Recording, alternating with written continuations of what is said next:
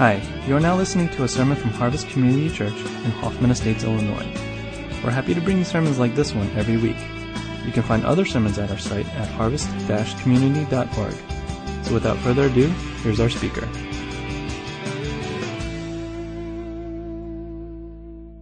This morning, I want to launch into a short series. How many of you are familiar with the term Advent? Yeah, Advent is a technical Christian term talking about the weeks leading up to Christmas, but in just general English, it means arrival. Arrival. And what Advent is it's a period of time during which we prepare our hearts and minds to acknowledge the arrival of Jesus on the first Christmas. And this week, I want to start the first of a three-part series, preparing our hearts for the arrival of Jesus as we commemorate it on Christmas. And I want to begin with the passage John 1:14, or the verse. I shouldn't call it a passage. John 1:14. And the title of the message is God with us. And before I look at John 1:14, I want to start at the beginning of the book of John. John was a gospel written by the Apostle John, who was one of the closest friends of Jesus while he was on the earth. They had a very intimate friendship. And so when John wrote his gospel, it definitely sounded different from the other gospels. There was an intimacy, a familiarity in the Gospel of John that you don't really pick up in the other gospels. And you get the sense that this was written by a man who was a personal friend of the Savior he is describing. And yet, strangely, as it opens up, John begins with one of the most faraway, cosmic beginnings of any of the four Gospels, which I found curious because if I'm writing a story of one of my closest friends, I start with, here's what happened the day I met Jesus. I was on a boat minding my own business and this weird guy comes up and says, what are you doing? And that's how I would have started the story. But look how John begins the story. He says, in the beginning was the Word. And the Word was with God, and the Word was God. He was with God in the beginning. What a weird place to start a letter, a writing about one of your closest friends. Why does he begin by introducing Jesus to us as the Word? What's the significance of that? Well, what do you know about words? One thing I think we all have learned is you really get to know a person through their words. It's one of the primary ways you get to know what's in someone's head. So, how many of you have had a relationship with someone who's unusually quiet and non-disclosing? It's like Fort Knox. You got to just pry out. Come on, just tell me what's on your mind. Nothing. I'm talking about every teenager on earth, granted. But I'm also talking about adults, people that are at the same age as you, and they never really express anything. They'll tell you when they're irritated or hungry or whatever, but it's rare for them to say just voluntarily, this is what's on my heart. Here's what I'm thinking. Some of you are kind of like, I'm sitting, don't look, don't jab them. But you're sitting next to that person possibly. And it's weird to be so close to someone to whom you have so little access because between you, very few words are ever really exchanged. And you can say, well, you know me already. Have you ever come across that? Tell me you love me. Why? You already know. Because I need to hear the words. Because words are the way relationships are built. At least at the beginning, words are imperative. They're absolutely important for a relationship to form. And the reason words matter so much is because words are a window into the heart and the true nature of another person. I'm so confused because I've met people who are like, they never say anything, they never disclose anything, and they're all offended that no one knows them. And I'm like, how on earth are we supposed to know you? You are like a statue. Unless I pry it out of you or something happens so distressing, you have to shout it, I don't hear your voice. And it makes me feel terribly alone in this relationship. And so it's very telling that when God introduces his son to us through John, the word he uses is the Word. He says, this person, this Savior, this Jesus that you've known as a friend and as a brother, began from all eternity back as the Word of God. Not the words of God, but the word, which means this is the singular statement that discloses the full nature and the heart of God to us. If you've ever shouted at the sky, God, what do you like? What do you want from us? Who are you? The single answer he could give to us every time is look at Jesus and you'll get me. You don't have to look anywhere else. You look at Jesus and you will begin to understand who God really is, because the things he needs for us to know about him, he has primarily communicated in the person of Jesus Christ. So what we're establishing is without communication, you cannot really have a relationship. And how comforting to know that our Savior, the Son of God, is primarily described to us as the Word of God. The desire of God's heart is to communicate with us so that we can know him. We don't have to figure him out like a riddle. He's not playing shy or hard to get. He wants to be known. But how many of you know that over the course of a relationship, words are not enough? We just sang that, didn't we? As we're singing, words are not enough, I was kind of like, I wish the next line wasn't listen to our hearts, but look at our hands. Watch our feet. Follow our money. Because I really believe at the end of the day, words are not enough. At some point in any relationship, I don't want to just hear your words. Because how many of you also have been in a relationship with someone whose words are so rich and sweet, but whose actions are absent? I found it every married man, you can say amen with me, right? It's very easy to go, yes, dear. I say it automatically. I'm not even sure what she's saying. I just know if I say yes, dear, she stops talking. So I go, yes, dear. And then I go, wait, what'd you ask me? I think it's so easy at some point to also just keep giving words, because words have a certain effect. I say these words, this person behaves this way. But at some point, we also hunger not just for communication, but for the embodiment of those words. I need to see those words translated into something real so that I know that the things you're trying to tell me about you are really representing what's there.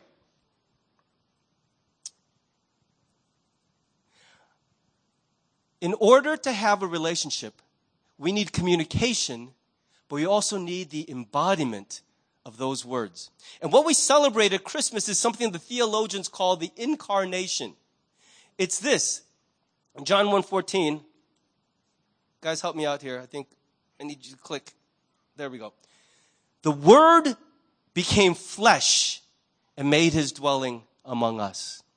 That's what we're celebrating at Christmas. How many of you guys took Spanish, junior high or high school? Okay, so let me do a little quiz for you. What does the word carne mean? Carne. Flesh. What else does it mean? Meat. When you say at the taco place, I'd like carne asada, you're not saying I would like flesh. You're really saying I would like some meat, please. Really, we're talking about beef. So carne means meat. And that's based on the same Latin root word as incarnation, which really means that at some point, the Word of God, the essential, eternal representation of what God truly is at his core, became meat. It took on, literally, Jesus is God in the flesh.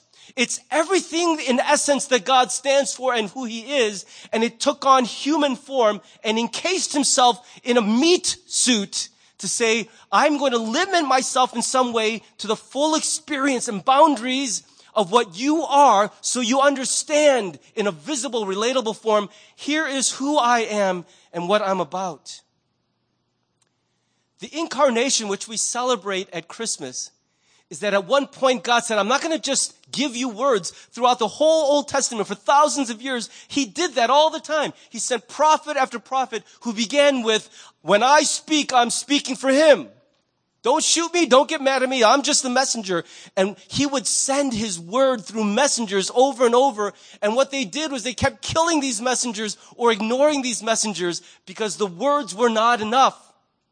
And finally, God said, that's enough of that. I'm going to go down there myself. Like every parent says, don't make me come down there.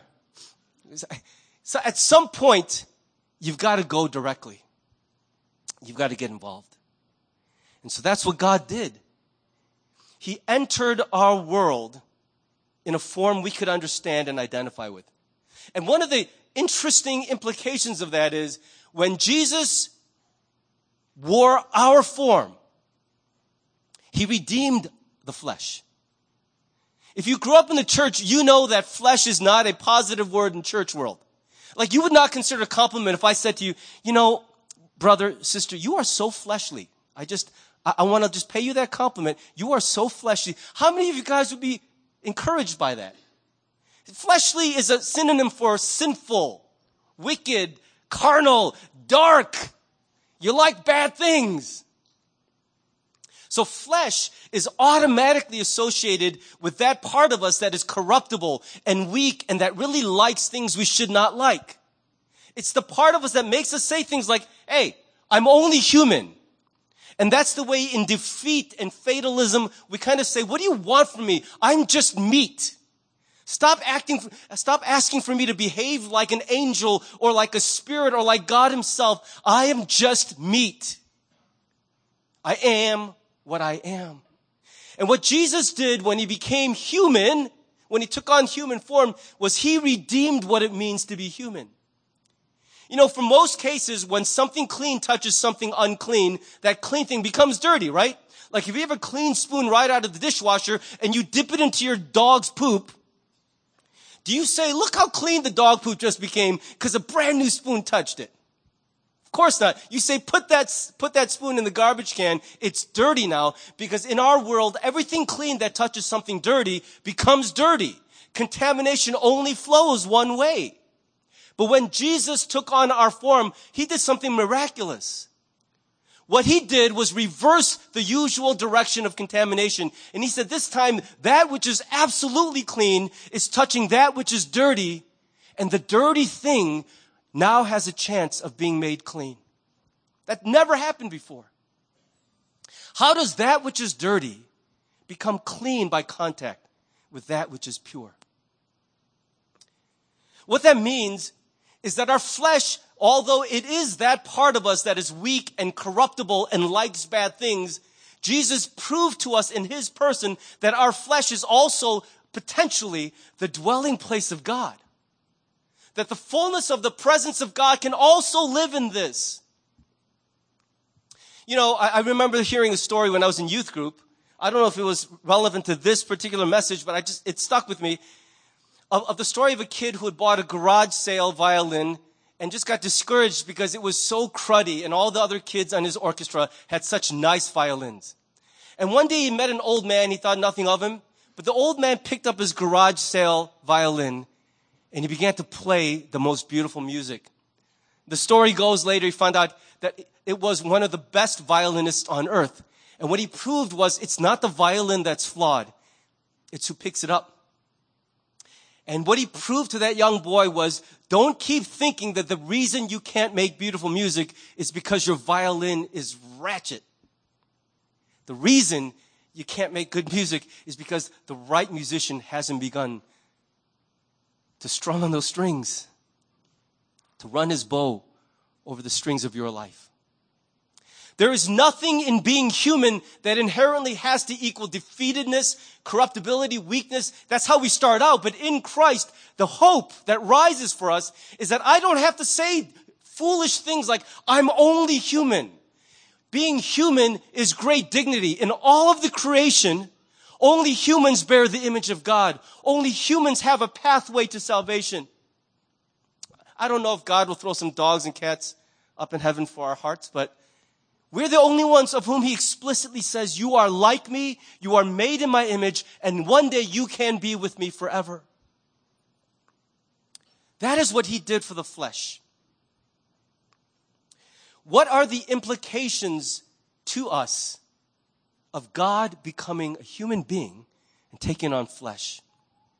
Let me run quickly through some things that this means to us about him and for us.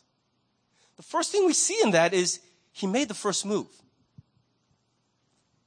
You guys know that in any conflict, the person who makes the first move begins the process of reconciliation. And that's important because I've been in a lot of arguments where the easiest thing in the world is just kind of cross your arms and go, nope, I'm not going to cross the room. You want to make up with me, you come groveling, you beg me for forgiveness, you tell me how wrong you were. Until that happens, I'm just going to sit right here and wait, because that's the natural tendency for human beings when we are in conflict, especially if we believe we are in the right. Let me ask you a question. In the break of relationship between humankind and God, who was in the right and who was in the wrong? Did God do something bad to us to cause the break? So think about what a huge statement it is that the one who was offended was the one who made the first move. He drew near to us. He did not fold his arms in heaven and say, hey, angels, come over, check this out. I told them they have to try to get up to heaven. Watch them grovel and jump and bend over backwards trying to get up here. They're never going to make it, but it's fun to watch. I have to say, if I were God, I might at least spend a century doing that. Just going, let's just tell them you have to do these things to be made clean, and watch what they do. God instead was the God who consistently came down. They would kill one prophet, he would send another. They would fall into slavery because they rebelled, because they did this or because they did that. And he's the one who kept coming down and rescue through the whole cycle of the book of Judges. One time after another, they would cry out in distress. He would save them. They would rebel, and he would save them again. God has always been the one who, no matter how wronged he is, makes the first move towards reconciliation. If you are at peace with God, it wasn't because you crossed the room and said something to him. It's because before you ever did a single thing to reconcile with God, he always made the first move towards us. That's the only way peace with God has ever been possible. I love what Paul writes in Romans 5:8. The proof of God's love, the demonstration of it is this, that while we were still his enemies, still sinners, still unrepentant, unapologetic, Christ still died for us. That's a very familiar verse. It's one that's very easy to gloss over. But I'll tell you right now, most of us won't even send an email. Most of us won't even walk across a room to begin reconciliation. I think it's profound to meditate on the idea that God died for us. I think that also reminds us that at some level, all reconciliation requires a kind of death. Something has to die for an offense to be covered over. Unless, of course, you have a time machine. I'm reading a book right now about time travel, and that'd be so convenient if we could just, you don't have to worry about mistakes. You could always just go back and undo everything. So a time machine is really just our fantasies of having a Control-Z option for reality, right? Control-Z, Control. Some of us would just be on that all day long. There's two keys on the keyboard that you can't read. That's a fantasy, isn't it?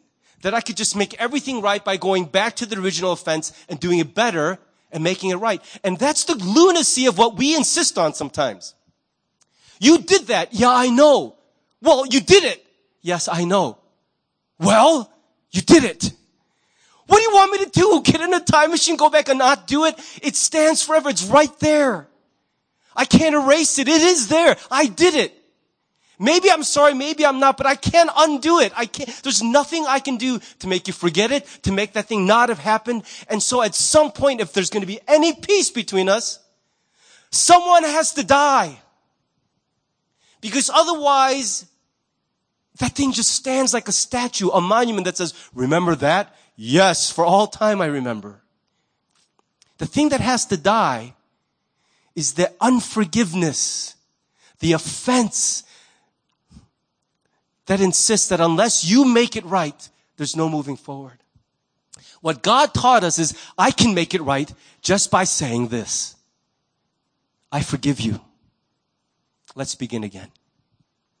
I forgive you. Let's begin again. Do you remember what Pastor Frank reminded us so powerfully, passionately about a month ago? Is that if we really want to honor Christ, we have to make every effort to keep the unity of the Spirit through the bond of peace. So what the incarnation means to us is in every time that we rebel against God, turn away from him, we break the relationship. He doesn't say, jump up to me. He says, I'm coming down there. He makes the first move. He crosses the gap to make restoration possible. That doesn't mean I just sit there. I do have to repent. I have to own what I've done. But think about this. If he's not willing to forgive, my apology doesn't achieve a thing, does it? All the power is in the offended party. I could grovel all day and I can't make him restore the relationship. But what he says is, if you repent, I will always accept. I've already crossed the universe to enter your space. And so you can make every effort. So the first thing that means is we thank Jesus because he always made the first move to restore our relationship. And we embody Jesus when we are willing to do the same thing in our broken relationships. Short of a time machine, that's the only way we're ever going to move forward in life without collecting a trophy shelf of enemies and past friendships. Some of us, that's what we have. We have a shelf in our house. This is the guy I used to be friends with. This is the person I used to have in my life. I liked them once, but all ejected because I didn't have a time machine, unfortunately. If anyone invents a time machine, let me know. But until then, we have the gospel. Amen? You can say amen back. That's okay. It's not rude to speak at church. Let me give you a second one. It means that Jesus walked in our shoes. I found out over the course of my life that it's way easier to judge someone than to understand someone. How many of you know that's true? I mean, it's amazing how fast I have people figure it out. I look at them, I hear the situation, I'm like, you know that universal, it's so universal that you can make an emoji out of it and every culture knows what you're trying to describe. The rolling eye emoji. It's so easy to judge another person. You see what they did and it's clear. It's on the public record. There it is. They did it. I know why. I got it all figured out. It's especially easy to judge someone when you stand at a distance and never get close enough to find out what's going on with them. I'm not talking about justifying. I'm not talking about explaining away. I'm simply saying we have to understand people in order to understand and process what they've done. And the truth is, most of us, we really don't bother to do that. We begin with the way it made me feel, the way it affected my life, and my quick assessment of what you must have meant. That's my story. I'm sticking with it. And every time the person says, no, you don't understand, you feel like they're just trying to defend themselves, justify themselves, get you off their case.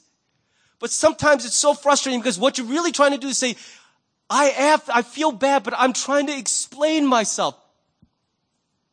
There have been days where I've been repenting for something I've done in prayer, and yet somewhere in my spirit, I want to say to God, but you know what I've been going through? I'm not defending myself, but I want to explain, I'm in a bad way right now.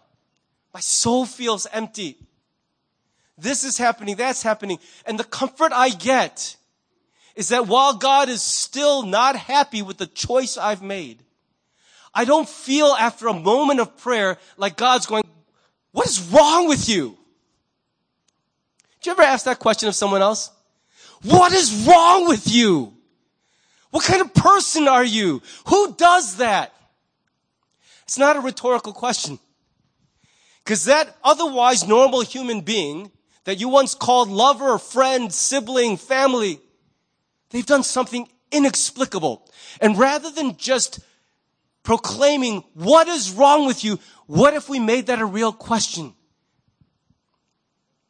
Instead of saying, it sucks to be you, or what kind of person are you? What if we said, what are you going through? Why are you doing this? What is happening to you that you are behaving this way?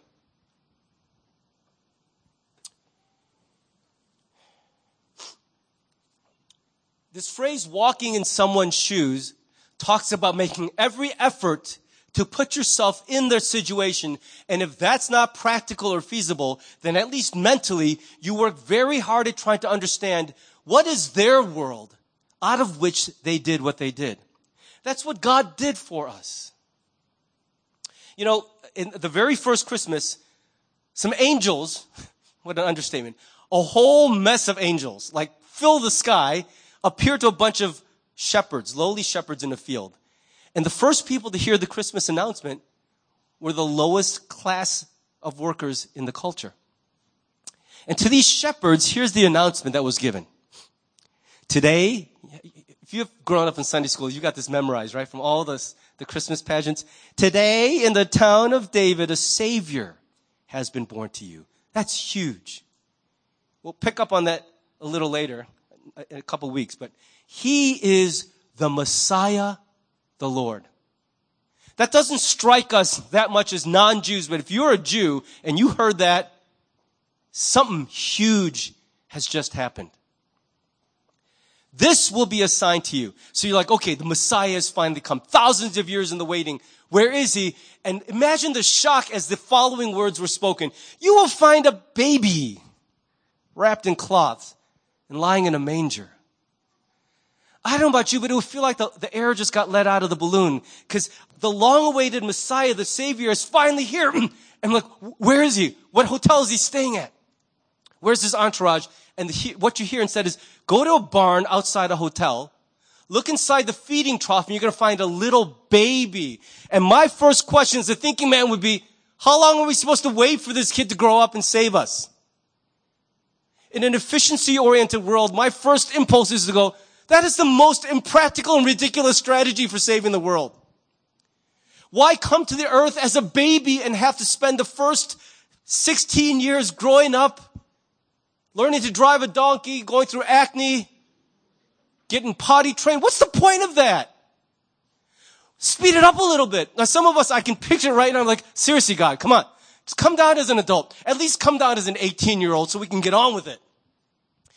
The crazy thing is, after he's grown, he just hangs out in the family business. He's a good son, a good brother, a good friend, a good villager. And then at the age of 30, how many of you are not even 30 yet? Yeah, we have an old church. Okay. At the age of 30, when most of us are like, seriously, what's my life going to be about? He begins the saving work. That's insanity to me. It seems like the dumbest possible way to go about doing this. And yet this is God I'm talking about, so I'm sorry, Lord. I don't mean to call you dumb. I'm just saying the plan seems dumb to a fool like me. So what's behind it? Why does God come as a baby? What's the logic and the rationale for doing it his way? Well, Hebrews 4:15 gives us a clue. The writer of Hebrews, in speaking about Jesus, says this very important thing. This is one of the verses in the Bible very much worth memorizing. For we do not have a high priest who is unable to empathize with our weaknesses. Well, how is he able to empathize with us? Because he is one who has been tempted in every way, just as we are, yet he did not sin. Do you know how many times someone's been trying to speak truth into my life, and I've tried to push them away by saying, you don't know anything. You don't understand. You don't know me. You don't know what I'm going through. I don't need to hear your preaching, your lecturing. And that's a very easy, convenient way to push someone away. You don't know. You don't understand. And we can say that to most people, and it's probably largely true. They don't know. But that's one thing that we're never going to be able to say to Jesus. You can say a lot of things to God and about God, but one thing you cannot ever say truthfully is you don't get me. You have no idea what it's like to be us. You don't understand. Think about the cost to Jesus to be able to empathize with us. He took no shortcuts. He literally began completely dependent on the care of two fallen human beings. He went through a period where he would sit in his own filth unless someone cleaned him. He would starve to death unless someone fed him. And he went through the entirety of our experience. I don't know about you, but I've never had anyone in my life who that thoroughly identified with me. And I can tell you, all my self-righteousness notwithstanding, I've never made that much effort to understand anyone else. Have you? How many of you would actually go to the lengths to transition so you can understand your spouse's gender? That's crazy. But that in the weirdest way is like what God did. He completely changed something about himself. He took on a form that is not the form that he spent eternity in. The eternal Word of God became flesh. He didn't just take his flesh and transport over. He became something. So that from the beginning of that experience, he could identify with every piece of it that we go through.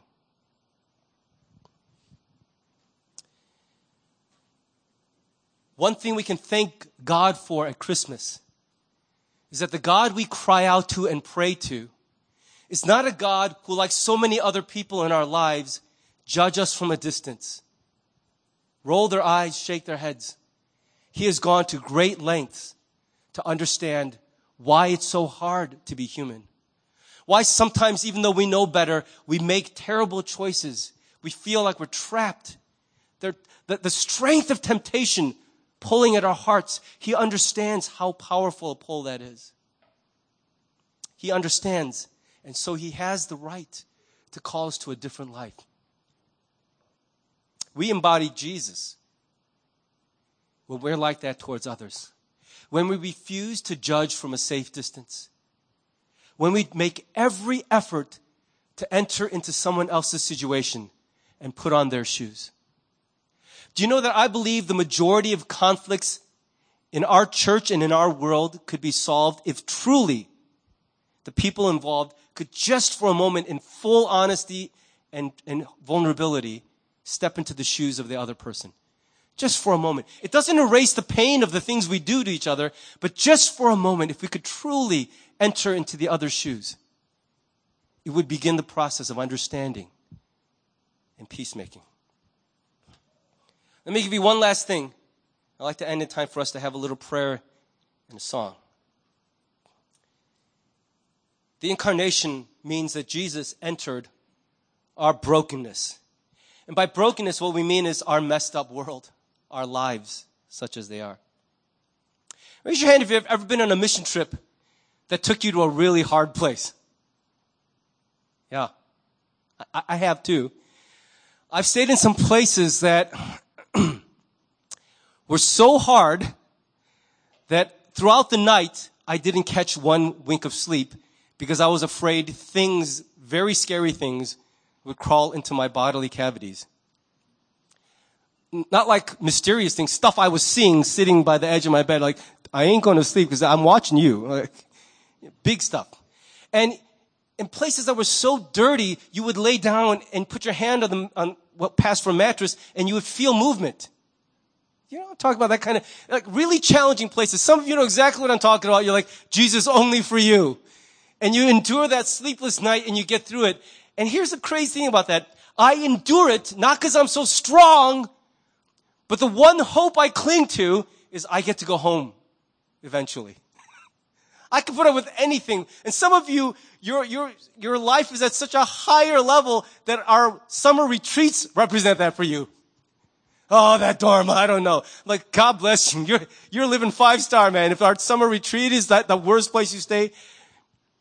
But I'm telling you right now, the reason we endure it is not because we have inherent strength, but because we know it's temporary. Eventually, I get to go back home. I visited my compassion kid in Bolivia. I was a guest in his house, and I'm like, I love you, but if I had to trade lives with you, no way. I'm so glad I get to live where I live and send you money to help you. But if I had to trade lives with you, I'd question the existence of God. That's how hard it was. It really stretched me.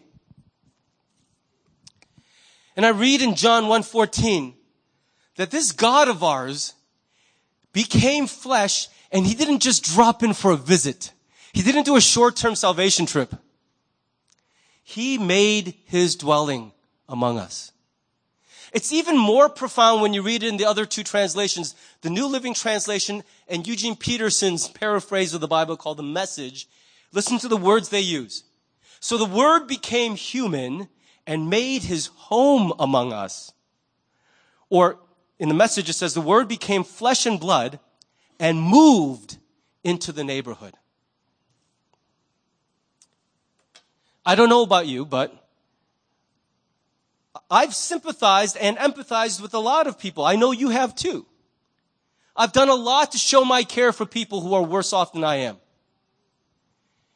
But if what God called me to involved not just visiting, but moving, we'd have to renegotiate quite a bit. If I had to stay in Bolivia and let Franz Kayata and his family take over my house in Bartlett, I'd have to pray a lot harder before I went on that mission trip. I would. It's not easy to drop into a place like that and help, but it's infinitely easier than trading places. Infinitely. Paul writes in his second letter to the Corinthians these powerful words that explain in part the nature of the incarnation. For you know the grace of our Lord Jesus Christ, that though he was rich, yet for your sake he became poor, so that you, through his poverty, might become rich. Now, that's a really big statement. I don't know that literally carrying that out is God's plan for everyone in this room right now. I think we're all in different places in our journey. But it might be the case that for at least a few of us, God's going to use that word to begin a process in your life that's going to remap everything. Because part of the reason you've never quite felt like yourself is because everything you do to express your salvation and your worship of him has felt like half measures and gestures. It's never quite felt like everything, the plunge. Recently we announced that our brother Stan left his cushy, high-paying job in the corporate world to come work for us. Such a moment is one of those plunges where there's no going back. He can go to every cocktail party and say, hey, I work in corporate IT. What do you do? From now on, at every gathering he goes to, he has to say, yeah, I'm a pastor. It's not just a job. It's an identity. And you have to go for the rest of your life through what I go through. Everyone goes, oh, I don't know what to do with that. Sorry about the swearing earlier, and let me just put away the wine. It's very awkward. You went through a thing where everything gets redefined because there was a before this day and an after this day. I believe for some of us, that's the pull that God is making on your heart. No more visitations into the kingdom. Move. Pick up everything, trade places. Enter that world. Don't just throw help packages with parachutes over the wall. Be there in the flesh and trade places so that through your poverty, others might become rich. And if you hear that and the Holy Spirit's pulling on you, come talk to one of the pastors or leaders so we could pray with you and process it. I think it would be the adventure of a life to heed that call. But if you're not there yet, or if you'll never get there, at the very least, here's another way for us to respond to this. Instead of gestures or moments or events or campaigns, hear the call of God to have more lasting, enduring engagements serving him. For some of us, it might be something as simple as I'm on a team where I'm on rotation because I could live with that. But I'm sensing that the need of this ministry I care about is greater than a rotation will allow. And I'm going to just take a big dare and just go, this year, I'm signing up. I'm on the team. That's it. I'm going to try for a year. And if I'm still alive next year, I'm going to keep going. That's a plunge. I think that's a huge way to respond to this. I just shared with you another way you can do that is, most of us, we might do something for kids, but what if God's call on your heart right now is do something even more involved than that? Don't just do something at one event for a kid, but for a year, make a commitment every week to give that kid an hour of your undivided attention. An hour of your heart, an hour of love and attention and care focused on one other human being. And see what that does to a fragile heart. Some of these kids have not received love at all in their lives at home. And what you'll see is a plant that finally gets moved to the windowsill where sunlight and regular water cause this wilted thing to rise again and bloom. Some of you will get a front row seat to watch that actually happen. I remember over the course of Jeannie's engagement with her child in Kids Hope, Imani Blue. What a sweet girl. One of the funniest, craziest girls. She started out struggling academically. And over the course of the engagement with Jeannie, I'm not going to give Jeannie all the credit. I credit to God, to the teachers, all of it. But that little girl, her heart began to be rebuilt. She ended up getting accepted into the gifted program at her school. That was huge. I was so happy in my heart the day I heard that news. The difference it makes when we don't just dabble. But one of the ways that we actually apply the incarnation and embody that spirit in our lives is we say, Lord, this year, what's one place where I've been dabbling that you're asking me to move in? To have a more permanent way of identifying with you and others. Being there. Moving in. And not just visiting. Let me end with this.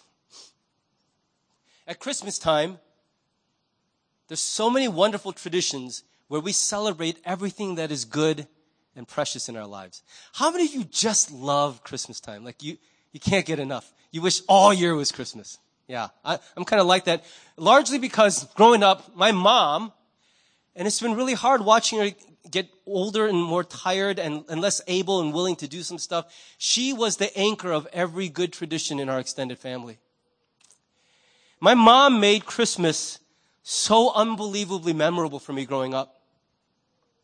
Just amazing experiences. Because of it, to this day, Christmas is one of the best times of the year for me. And I think it's appropriate. God doesn't begrudge us this. It's good for us to use this time of year to celebrate and reinforce that which is good and precious to us. To gather with friends and family, have good food, good conversation. To decorate in festive ways. It's been a really weird year. My street is so depressing. I don't know what it is. Nobody hung Christmas lights this year. You know how crazy it's been. But normally we decorate the house very festive. We exchange gifts that delight and awe the heart. You're like, wow, thank you. And we just love that feeling. All those are good things. But shouldn't we also, during Christmas, when we commemorate the arrival of Jesus into the world and into our lives, shouldn't we also, in some tangible, real way, acknowledge him who we celebrate?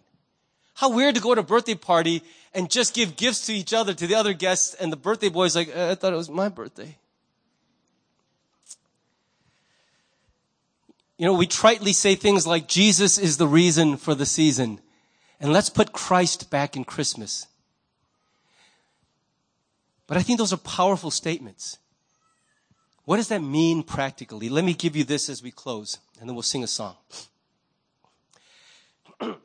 This week, I was reading J.I. Packer's book, Knowing God. How many of you read that book? It's a classic. Really great book. I read it 30 years ago. When I was just beginning this journey as a Christian. And I picked it up again this week and read it. And in chapter 5, it's called The Incarnate God, or God Incarnate.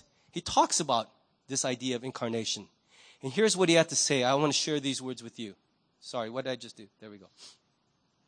We talk glibly of the Christmas spirit, rarely meaning more by this than sentimental jollity on a family basis. It ought to mean the reproducing in human lives of the temper of him who for our sakes became poor at the first Christmas. He goes on to say, the Christmas spirit is the spirit of those who, like their master, live their whole lives on the principle of making themselves poor, spending and being spent to enrich their fellow humans, giving time, trouble, care, and concern to do good to others and not just their own friends in whatever way there seems need. Can you imagine the difference we'd make in the world as Christ followers if every one of us took seriously that that's what Christmas spirit meant? And year round, we sought to live this way. I don't want any of us to feel weird about the celebrations that we engage in at Christmas. The beautiful traditions, the decorations, and all of it. I'm looking very much forward to it. The baton, the torch has been passed in our family from Jeannie to my wife and to my brother's wife. They're doing their best, and I think they will grow into those big shoes. I love those traditions and those celebrations. I look forward to them. But as I get older, I think each Christmas I feel this tug on my heart. Don't let that be the end of it. This Christmas, take a moment and think about whether the very spirit of the incarnation, this idea that God came to our world as a baby, what that reveals about Him and the way He feels about us. And think about what the implications are of that for us. That if we want to be like Christ, then at the very least, we must embody the spirit of the incarnation. In every conflict you find yourself in, embody Christ by being the one willing to make the first move. In every instance where you're tempted to stand at a distance and judge your fellow human being, make every effort to step into their shoes and understand rather than judge them. And starting from the place you can most readily go, stop visiting the needs and the brokenness and the poverty of others. Make a decision at some level to move in, to go there, to get involved, and to stay. To trade places if you have to.